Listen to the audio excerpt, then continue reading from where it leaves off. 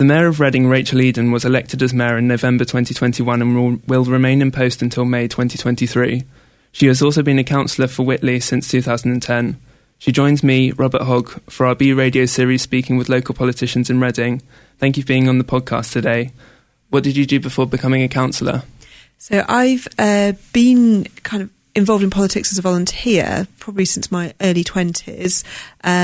And I did that, but I also obviously had a job, and I am an accountant, and I still actually am an accountant as, you know, sort of part-time, because of the work of Mayor takes up quite a lot of my time.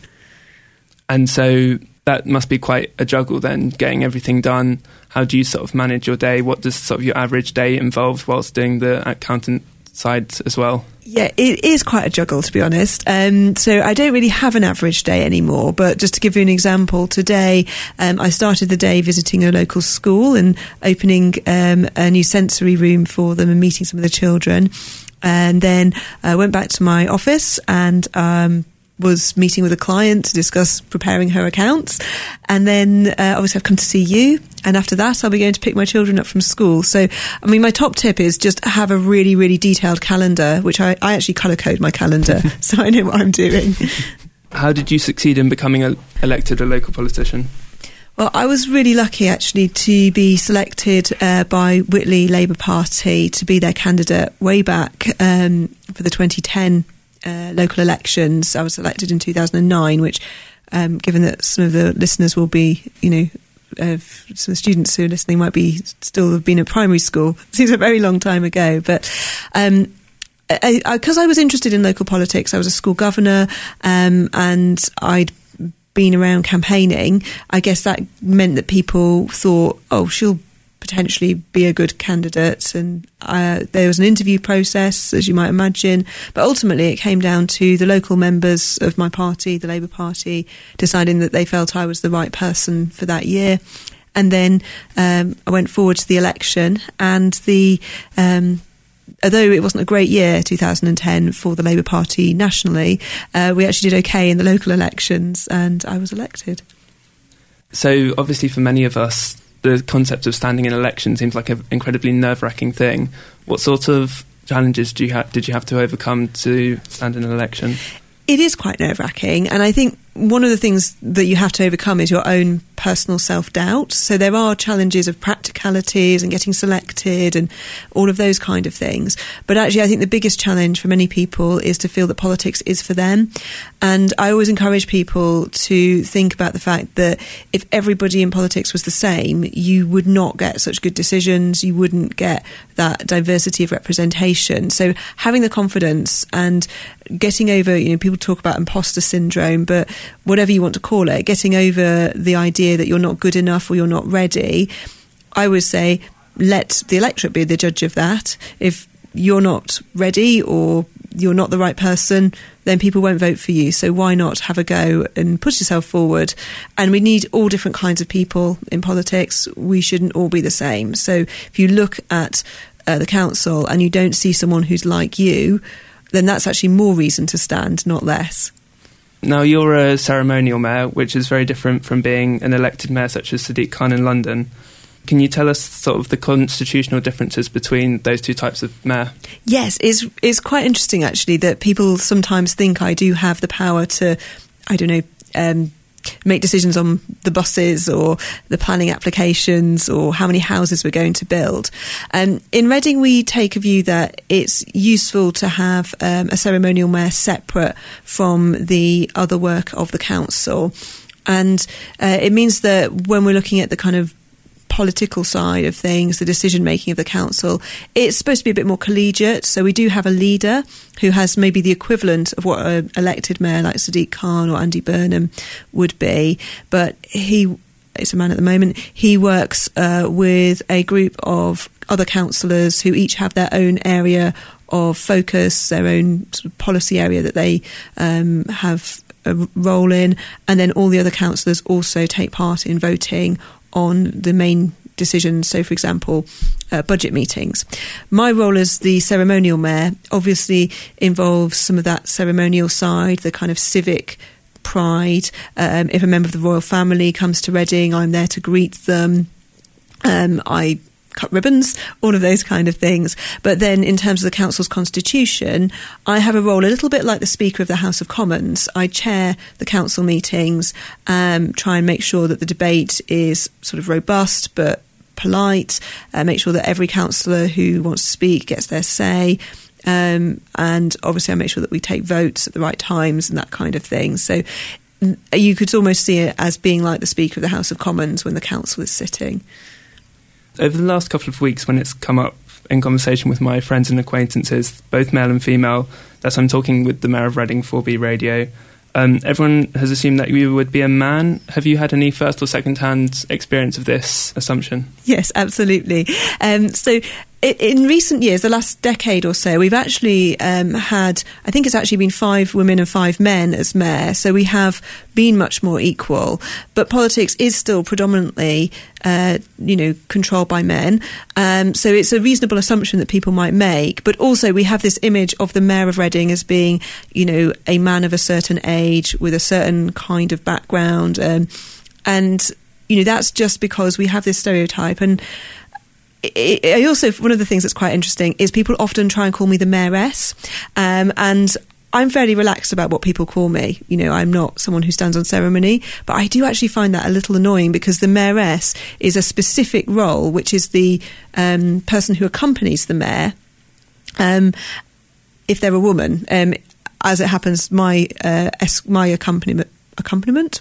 escort is a man, so he's actually referred to as the mayor's escort, not the mayoress, which is kind of disappointing. I was kind of hoping he would be the mayoress. But the mayoress, it's not the person, it's the accompaniment. So I find that's the one thing I sometimes find annoying, because I don't mind if people call me Rachel or the Right Worshipful Mayor of Reading or even Councillor Eden, but I like to think that I'm my own person and it's in my own right. UK mayors and councillors are still statistically majority men and unrepresentative in terms of race and other things. Yes. Why do you think this is still the situation? Well, I think it comes down to a kind of a range of things. And actually, funnily enough, this year, my deputy mayor is a black woman. And I don't think we have had a woman mayor with a deputy who's a woman as well ever before. So it is quite unusual to have women in leadership roles still, and I think it reflects the wider society. And I think the other thing is to be mayor, you have to be a councillor, and because councillors are predominantly white, older, male, of course that means the pool from whom you're choosing reflects that. So we really need to tackle that. We need to encourage younger people, we need to encourage people of colour, we need to encourage women and just diversity generally, because we make better decisions, quite apart from it's fair, we make better decisions when we are diverse as a council. And this links into one of your themes as being mayor, which is equality and diversity.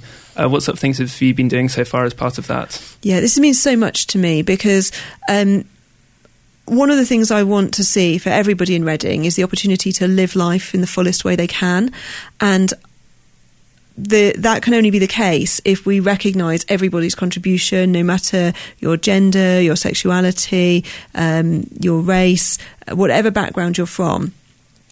So I'm working quite closely with the Alliance for Cohesion and Racial Equality. They're actually been chosen as one of my official mayoral charities to attend events. So tomorrow they're holding an online meeting for International Women's Day, a couple of days late. I've been also working with our different faith groups, so I've been inviting them to the parlour or attending their events. We had a really lovely candle lighting to mark Hanukkah. I'm hoping in the next month to be attending an interfaith iftar meal for Ramadan with our Muslim community. And so it's about looking at all the different aspects of people's identity and celebrating that, because one of the things that makes Reading such a wonderful and special place is its diversity. So, of course, there are always challenges and we need to tackle discrimination, but we also need to see the positive and recognise that one of our greatest strengths as a community is in our diversity. I want to ask you a few questions towards the end about young people, but the other 3 themes that you've been looking at are sustainability, end of life and COVID. Can you tell us a bit about what you're doing for each of these? Yes, of course. So I feel that all my themes are kind of linked, although they do seem to cover quite a wide area. In End of Life, one of my charities is the Duchess of Kent Hospice, who care for people both on site at their hospice, but also people who are still living at home or in the community. So I've been working with them, and I'm hoping to fundraise quite a lot of money for them and my other charities. And we're particularly looking at the first week of May, which is Dying Matters Week, to try and encourage people to have those difficult conversations, because it's not a topic anyone likes to discuss.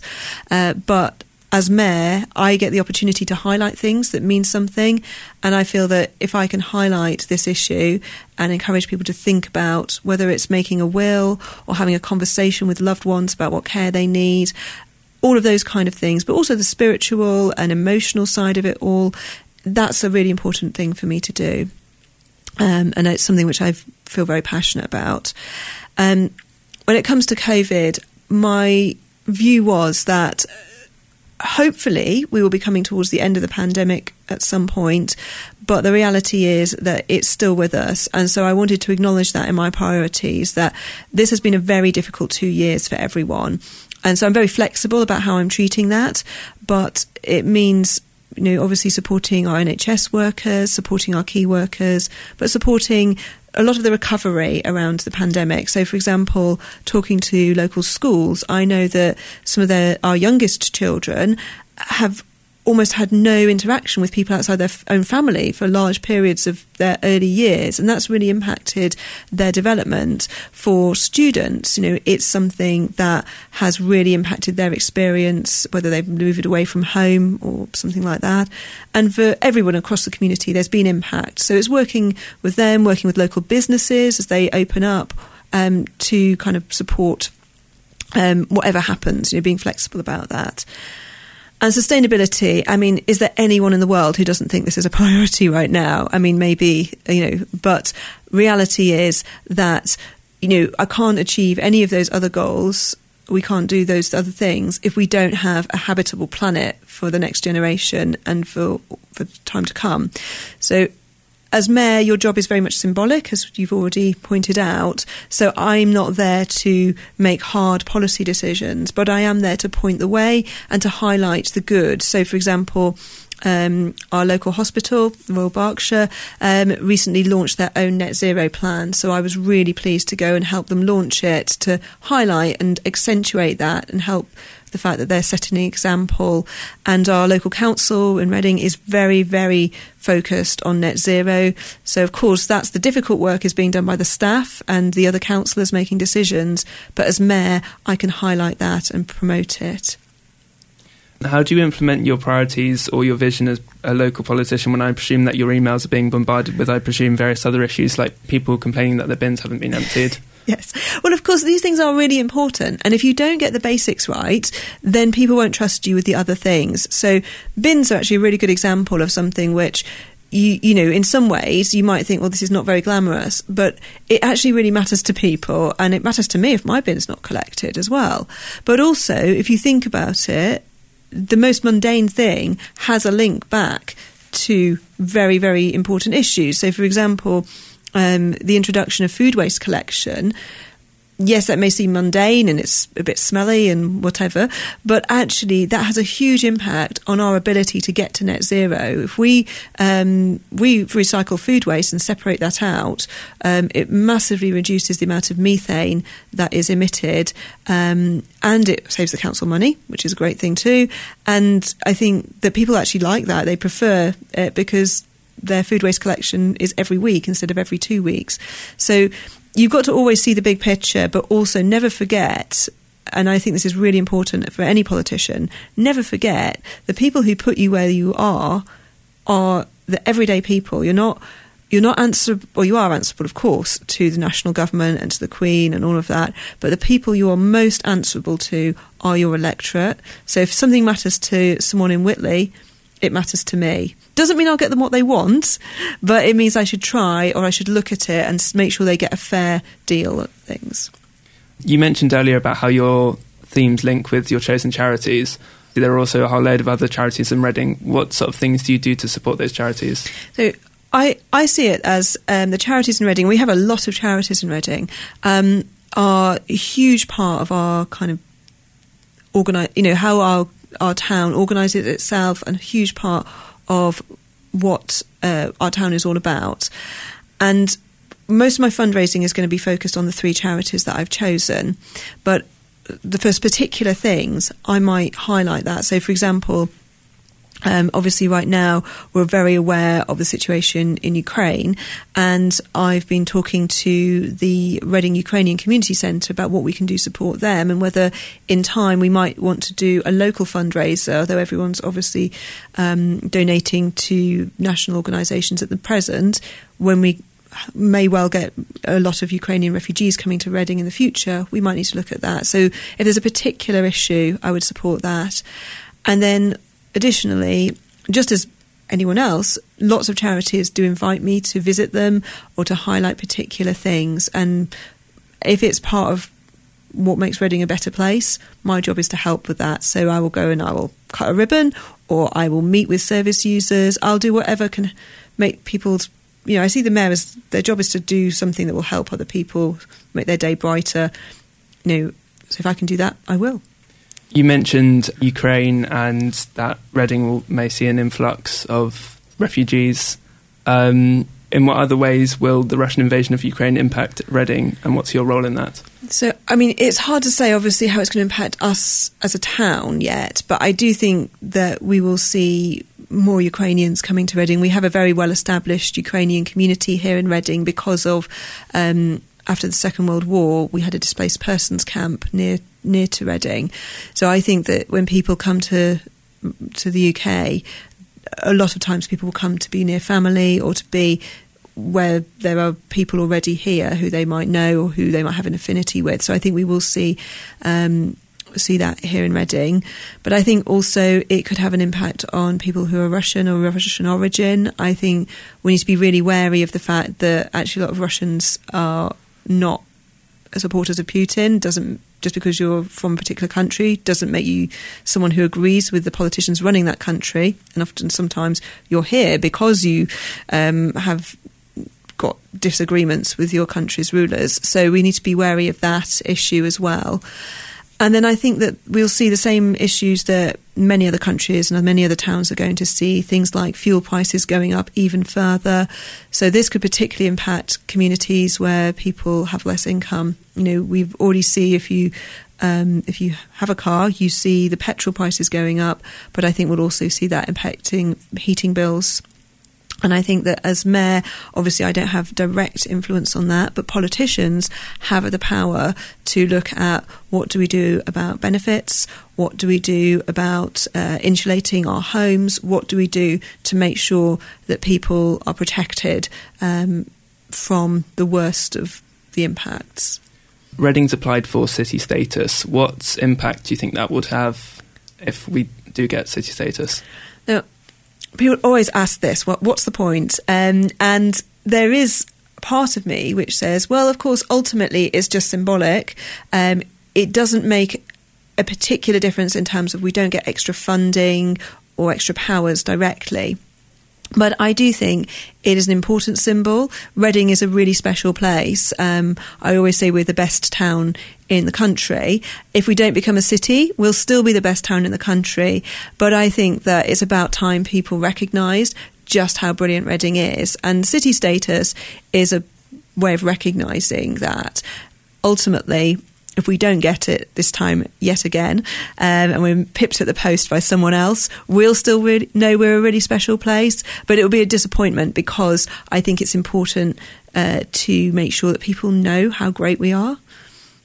B Radio is primarily targeted at younger listeners who are very much less likely to vote. We're all used to receiving leaflets around the time of local elections full of candidates litter picking or posing next to potholes.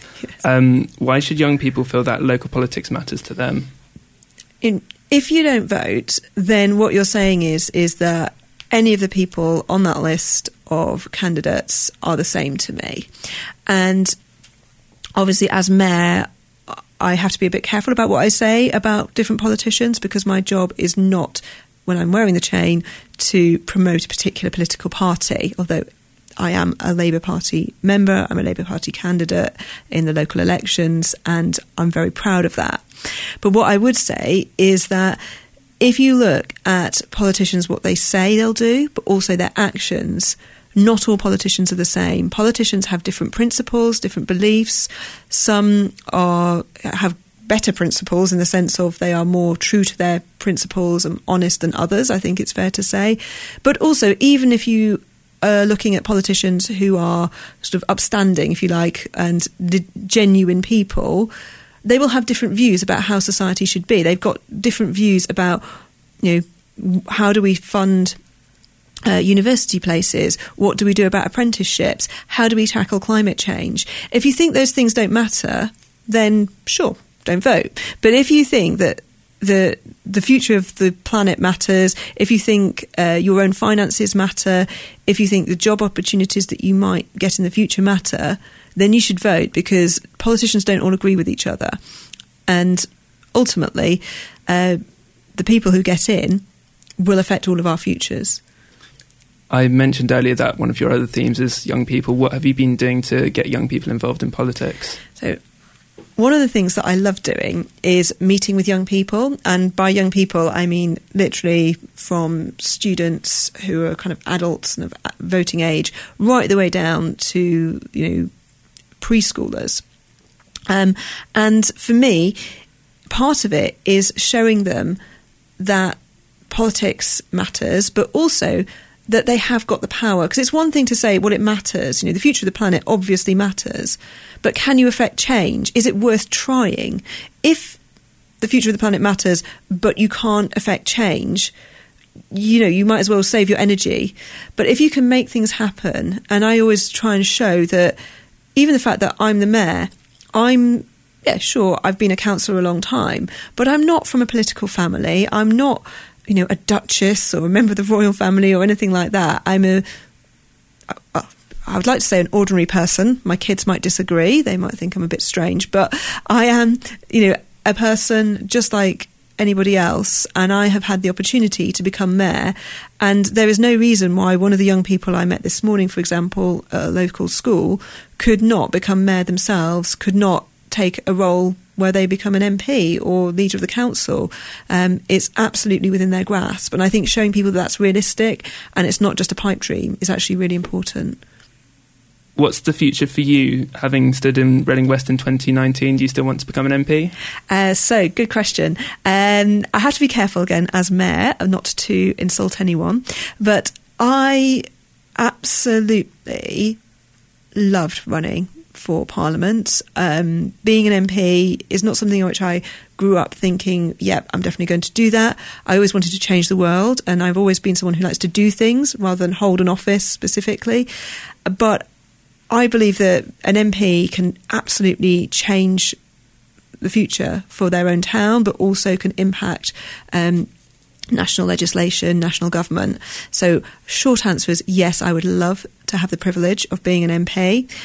Who knows what the future holds? There's the decision of whether I would be the candidate in Reading West in the future actually lies with the members of the Labour Party, and obviously the ultimate decision of who's the MP lies with the voters.